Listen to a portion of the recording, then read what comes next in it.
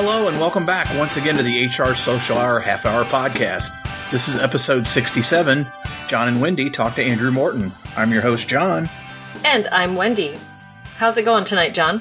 Once again, battling some tech issues, but that happens. It's okay. Yep. We will certainly overcome them. Yes. Wendy, this is a really different, I hate always using the term special, but it is a special episode. Yep. First time we've had a returning guest that both of us have talked to.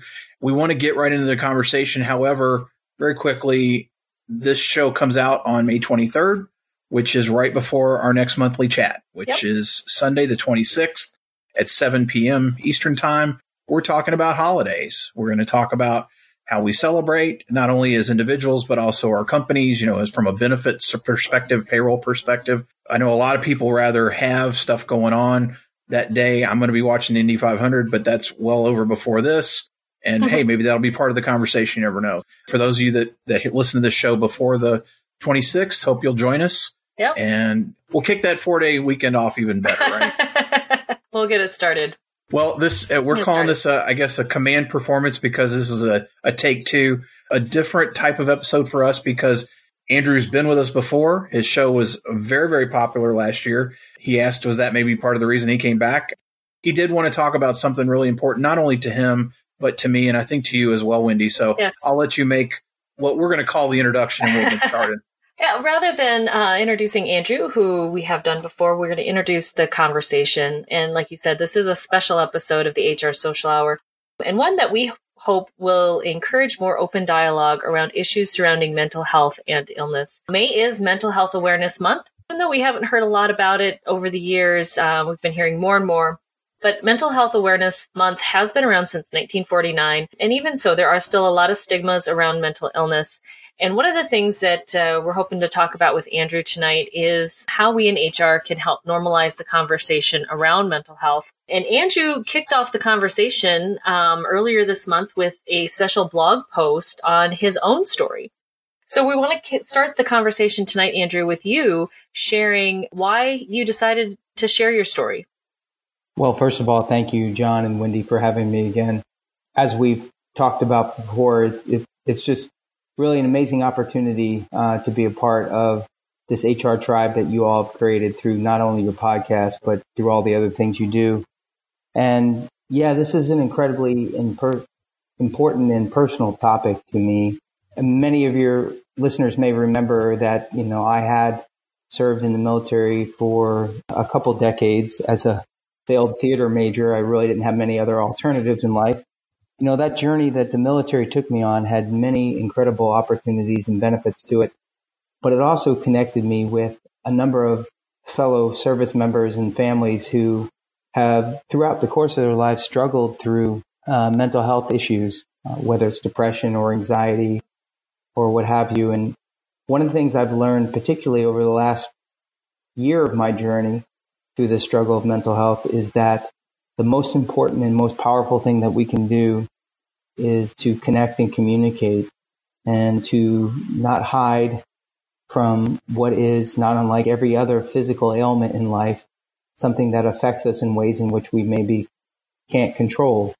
And I think one of the most important things we can do, whether it's in the workforce environment, whether it's in our environments at home, or everywhere in between, is that we can communicate with each other and talk about the importance of reminding people that they're not alone. Andrew, I have to say, when I read your blog, I think the day it came out, I think you'd put it out and said, hey, this is something I've done and it's very personal. To tell you, it really resonated with me. It is no secret, around our parts that, my son, Jacob, my older boy, has struggled with some mental health issues over the last year in particular. And personally, again, it just really resonated and struck a chord with me. And, I'm curious, you talked in that blog about wanting to bring the conversation out of the shadows. What are some of the things that maybe that you have done personally, or would you recommend that HR practitioners can do to encourage those conversations to help normalize it? Yeah, I think that that's an incredibly important part of it, John, is really normalizing it and reminding ourselves that whether somebody goes through lower back surgery and follow-on physical therapy, whether somebody, God forbid, has a bypass surgery for some sort of heart attack or something wrong with their heart, or whether somebody is suffering from chronic or situational depression. These things are all equally important to manage, both while somebody is challenged and faced with them in the workplace, while they're in a period of recovery, and then when they're coming back to the workplace. Because one of the most important things to remember about mental health is that, particularly in the cohort of fellow veterans that I've served with, and for anyone of the 1 in 4 Americans who may be struggling with some mental health issue, purposeful work is one of the most important parts of helping people recover in terms of a holistic approach to things. What we have to do, I think, is we have to remind ourselves that while we're not trying to be obtrusive in people's lives, and these are very personal issues at times, if we can somehow remind ourselves that the old adage of it's in your head or it's all in your head is not a pejorative thing. It's actually a true statement, because most of the things that we physically deal with or face or challenges are actually, they do begin in our heads. And what we have to acknowledge about mental health is we know a lot more now, but we're still learning to learn a lot more, whether it comes to the psychology of it or the physiology of it, the medical treatment of it. And we just have to acknowledge that these aren't things that are quote unquote in people's heads. These are things that are real. These are things that are as much about zip code as they are about genetic code. And these are things that affect people as much as any other physical ailment. And it's nothing to be embarrassed about. It's nothing to feel shame about. These are things that we owe it to ourselves as HR practitioners, as businesses, as fellow human beings, to help people find the right treatment and the right ways to get back to work, because everybody's goal, whether it's having back surgery or whether it's dealing with chronic anxiety or depression, it's getting back to work and having a purpose-filled existence. We know that people are 42% more likely to not have long-term treatment issues with regard to mental or behavioral health if they have purpose-driven work. And we as HR practitioners and we as people who are leaders in the workplace can help people do that. I think that's so true. And we can create those meaningful experiences in the workplace. It goes a long way. One of the areas that I think we do struggle with as well is not just helping the employee, but how do we helping the managers get through this? Because they not only have, they have a lot of different aspects of this, but how can we help our managers support their staff who might be dealing with some of these issues? In many cases, that's a particularly challenging area, because we used to call it in the military, during my time in the military, we used to call it purposefully obtrusive, where we could call somebody into office, we could sit down with them, and we could try to peel back the onion and really talk to them about what's going on in their life. And, a lot of times we often treat the symptoms and we don't necessarily treat the root causes of particular things. The symptom may be excessive recidivative absence, or maybe some form of alcohol or substance abuse, or maybe some other form of lack of engagement in the workplace. And rather than treat those particular things, which are symptoms, what we maybe should do is look at things from a more holistic approach. And again, 3 major categories with regard to how we've improved ourselves along the way with regard to treating mental health issues is technology and psychology. But the third component of it is culture. And that cultural aspect of it is we almost have to sometimes grant people who are in people manager, or what I call really truly leadership positions, because if you're in charge of one person, you're a leader. It doesn't matter if you're in charge of 1,000 or 1 people, probably a separate answerly discussion, and I'm not asking to be a third-time guest, but leadership, if you're in charge of 1 person, you're a leader. And developing the effective culture in which, or being a part of that cultural development where you can sit down with somebody and acknowledge maybe during that initial phase that there may be an issue, and looking for those symptoms, and then helping people, obviously, with regard to benefits and an approach that may also include physical treatment, medication, and other things with regard to, again, a much more holistic approach. You have, as a manager, you have to be informed as to what it is that the organization can help do in terms of support, but you also have to be the front lines. HR managers of people in the workplace, you're the front lines of things, and you have to acknowledge and recognize when people are going through these particular challenges. And there certainly are resources out there to help people begin to understand what are some of the telltale signs where somebody may be struggling with a mental health issue in the workplace. Andrew, we know sometimes that mental health issues might require accommodation. And, that's obviously can be a fairly engaged and exhaustive process to make sure that we are taking care of folks as best we can. How can we in HR help those managers with those conversations and work through those accommodations? Yeah, you're absolutely right. And so it's not unlike the whole talent management cycle itself. There's bringing somebody into the organization, there's engagement, there's retention, and there's long-term career planning for the individual.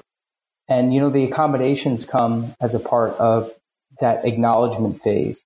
And there may be an absence of some type in terms of granting the person an accommodation that gives them an opportunity for a holistic healing approach. Again, not unlike maybe surgery to repair some sort of spinal issue, or maybe if somebody had an issue with regard to high blood pressure, et cetera. So they may have a leave of absence, but then when they come back from that leave of absence, the accommodations, there are some really strong, effective, evidence-based research that shows that adaptability and flexibility can create an atmosphere where somebody who is struggling with mental health, who comes back to the workplace, can be as effective as they were before. Obviously, I'm not a physician, and whilst I've been on the periphery of HR for the last 5 years with unmeasured admiration, I'm also not a lifetime HR practicing professional who understands all the intricacies of the EEOC regulations, what have you. But what I can tell you is this: if we focus on a person's strengths, if we focus on an individual's purpose and desire to continue to make a difference in the workplace, if we focus on identifying some of the challenges that they may have faced, some of the triggers that they may have faced relative to anxiety or depression, and help them overcome them through a holistic approach, whether it's giving them an adaptable and flexible schedule, again, all being mindful of the fact that we want them to feel like they're a productive member of the team. And we also have to take into account that there are other members of the team as well who, if not fully appreciative or understanding of those accommodations, it ultimately may create a rift within the team. Everybody understands that if somebody comes back with a particular physical ailment that's been above board the whole time, then the rest of the team understands full well what those accommodations are. So the HR practitioner and the manager of the individual also have to walk that balance of making sure that everybody understands that we're all there to serve the team, but in some cases, accommodations may be a part of the future with regard to the work environment that individual is back there to do. I think that it is a really good point. You kind of jumped into our next question there, which is great, because it's, one of the things that I think we forget about it as professionals is that we focus on the employee that might be dealing with these issues, but we forget that there's an entire team out there as well that, we can't share what's going on. We can't talk about that. And, we don't want to, but we have people who care about that employee, or at least wonder what's going on and what's happening. So I think the more we normalize these conversations, the less likely that there's going to be that animosity around someone getting an accommodation, a different schedule, or even taking time off. And I think those are important conversations for us to have. Any additional advice for us as HR professionals or us as leaders on having those conversations? I'm going to assume, even though you're not a quote HR professional, Andrew, you're in the profession and you've been a leader and been involved in those situations. So what are some advice that you might be able to help us out with those conversations? Yeah, I think it's not unlike a lot of the other accommodations perhaps that come into play with regard to a workforce where you're dealing with people from all walks of life. I think it really starts and ends with a dialogue with the individual. And what I can tell you through my process over the course of these years, that I've become more and more open and willing to share my particular journey, it's always predicated on the fact that I know that I can still make a difference, that I know that I can still be a part of something bigger than myself and still serve the organization in a manner of speaking. You know, we talk about the strength of each and every employee.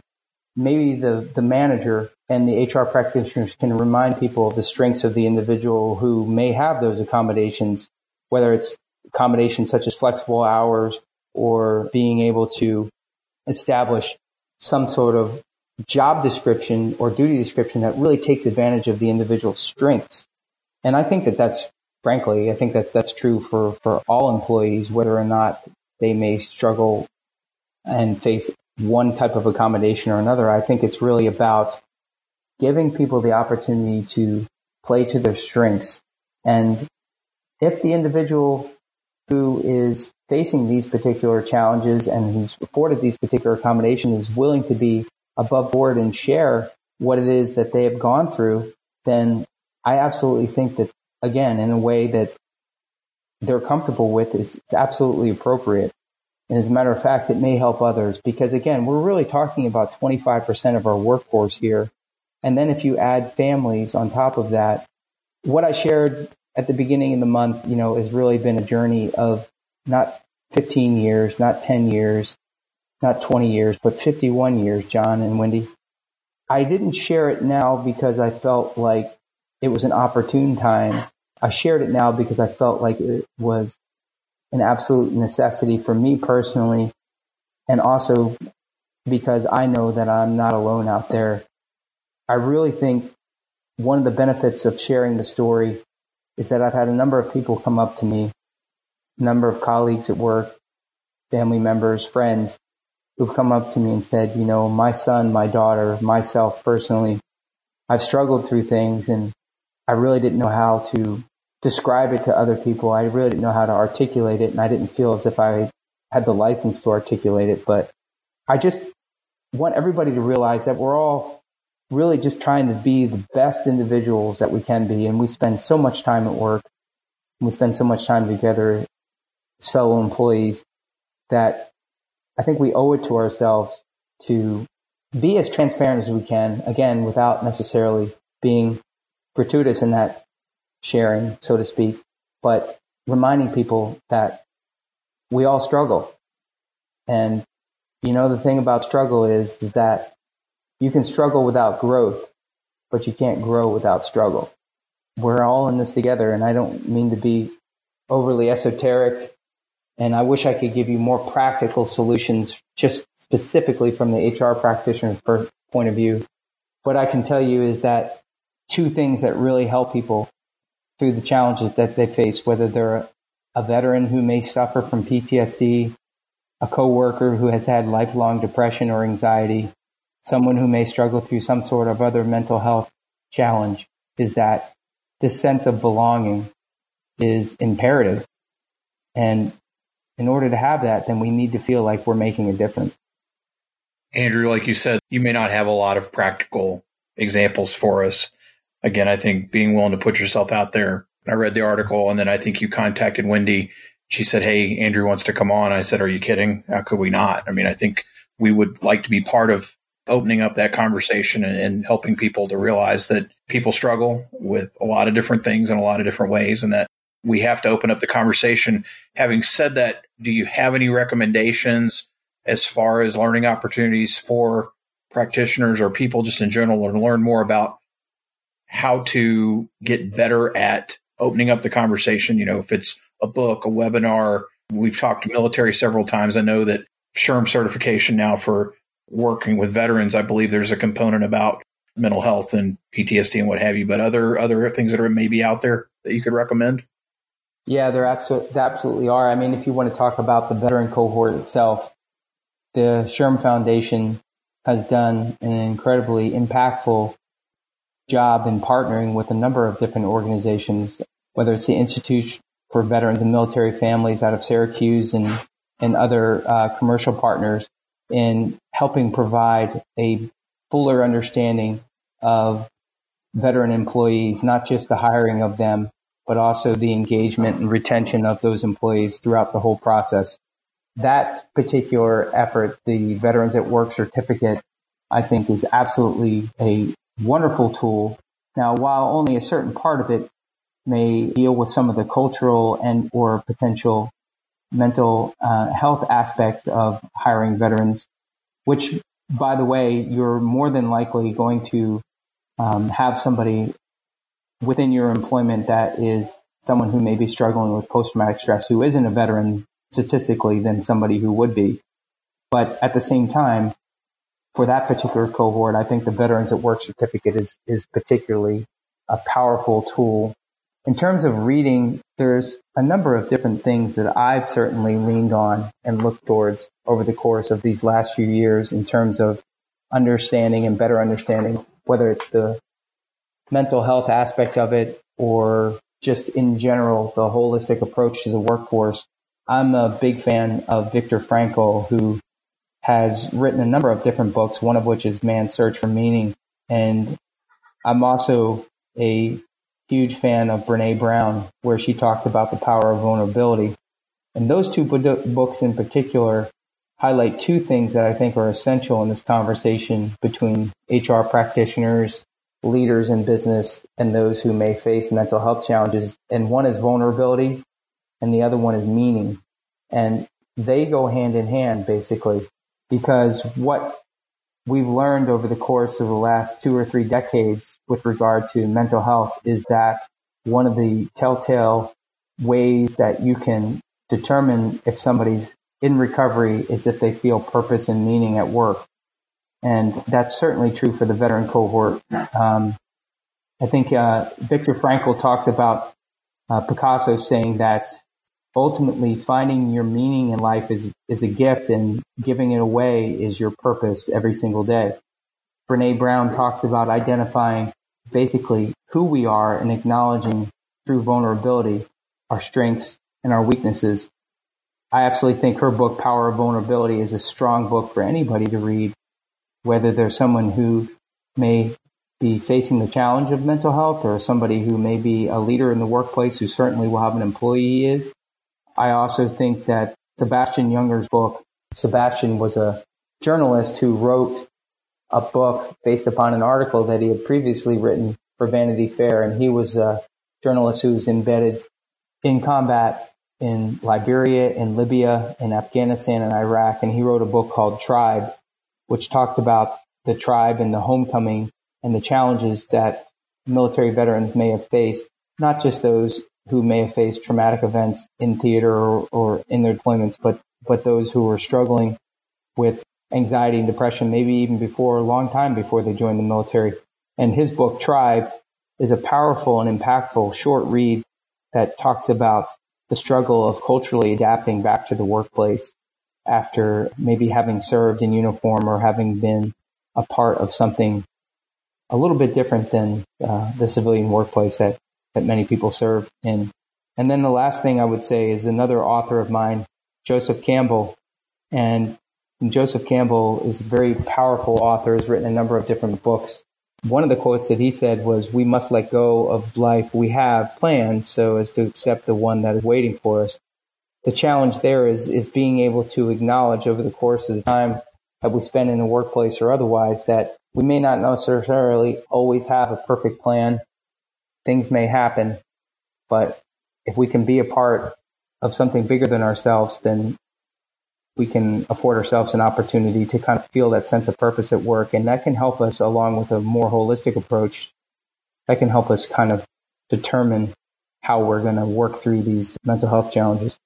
Those are awesome resources. I've read Brene Brown's and Sebastian Junger's book. I devoured his book in an afternoon. It's just a phenomenal read, talking about how important community is. And I think that's where a lot of the great things that we've been able to do here come from, is just being able to build that community. So Andrew, I feel very, very honored that you came to share your story with us. It's very meaningful for you to let us be a part of your story in this way. I do really appreciate that. And, as the SHRM's Director of Social Engagement over the last 5 years, I've always felt more comfortable turning the lens on other people and making sure that in my job is my role to give you all the opportunity to share your stories, or at least be a storyteller for our members, for people in the workplace. But this hits home for me. This is a personal struggle that I've faced my whole life. And I'm absolutely blessed at this point in my life to really be in a place where I feel like it's time to share this story. You know, I read a recent World Health Organization report that basically said that for every dollar that is spent for better understanding and more effective practices that can help us have people overcome mental health challenges in the workplace, that it will impact health and productivity by $4. So that's not unlike a lot of other things in life. There's a business case here, above and beyond the moral imperative, above and beyond all the other reasons why this is important. There's a business component to this. And I'm really fortunate to be at an organization like SHRM that is looking beyond just the role that HR plays in helping create a better workplace through understanding, through a cultural appreciation of people who come from all walks in life, who bring all kinds of things into our workplace, incredible attributes. But at the same time, the human component is we also bring in many cases, we bring our struggles with us too. And gone are the days where we can just expect people to show up at work and leave everything that they have at home behind. We absolutely can't do that. And the fact of the matter is, I wouldn't want to work for an organization that had that approach in the first place. We have to help people manage through life as human beings and create an environment that will enable them to take their strengths, apply them to a purpose-driven mission, and make a difference. Andrew, I'll second what Wendy said as far as allowing us to be part of your conversation. We can't thank you enough. And again, as you said, your first time around didn't demand a second appearance. This has been an extremely important conversation, and I'm glad that we're having it. I have a feeling that most of the listeners know you or know where you are, but for those that don't, that would like to talk more with you directly about this topic, what's the best way for them to reach you out there? Well, the best way to reach me is to certainly contact me via email or on Twitter. My email address is andrew.morton@shrm.org. I'd absolutely love to collaborate. Again, there's so many people out there who are doing amazing things in this particular field, and I would love to learn more from you all. The second way you can reach me is at SHRM Social, which is my Twitter handle. And I would love to, again, hear from all you all, and really looking forward to meeting so many people, both old friends and new friends, at annual conference coming up in the month of June. Following us there or connecting with me there would even be preferable to any of those online connections. We will have that in the show notes, and we are certainly excited to see you while we're there too. Wendy, how about you? What's the best way for the listeners to reach you? Best way to reach me is on my blog, mydailyjourney.com, daily, D as in dog, AILEY. And of course, the fourth Sunday of each month, you will find me on Twitter at 7 p.m. Eastern Time for the HR Social Hour Twitter chat. How about you, John? Find me at hrsocialhourpodcast.podbean.com. Click on the 3 lines at the top left-hand side of the screen. You'll get access to all my social accounts. If you're listening to this show, this has, again, been very special for us. The others are all available there as well. Download, rate, review, share, anything that you can do to help us boost the signal on all the conversations that we have. We really appreciate. So again, Andrew, really appreciate you being with us tonight. We'll see you very soon. And so for the HR Social Hour Half Hour Podcast, I'm John. And I'm Wendy. And as always, be sure to connect, give back, and network. Take care, everybody. We'll see you soon.